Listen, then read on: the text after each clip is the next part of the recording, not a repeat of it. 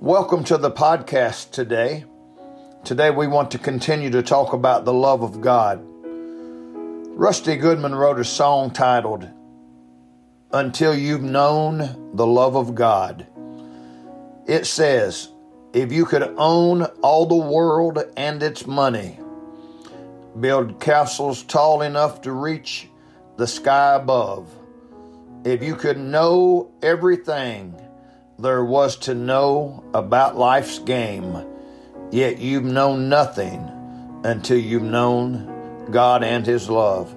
It goes on to say, until you've known just how it feels to know that God is really real, then you've known nothing until you've known the love of God.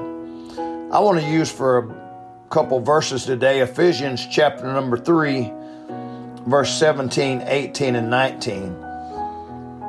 It says that Christ may dwell in your hearts by faith, that ye, being rooted and grounded in love, may be able to comprehend with all saints what is the breadth and length and depth and height, and to know the love of Christ, which passeth knowledge, that ye might be filled with all the fullness of God.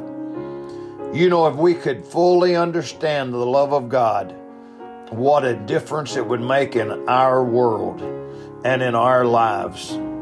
Sadly, we talk much about the love of God, but I'm not sure we really comprehend His great love for us.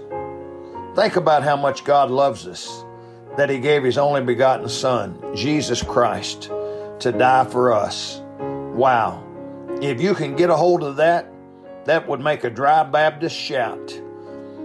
The beginning of those verses said that Christ may dwell in your hearts by faith, that ye, being rooted and grounded in love.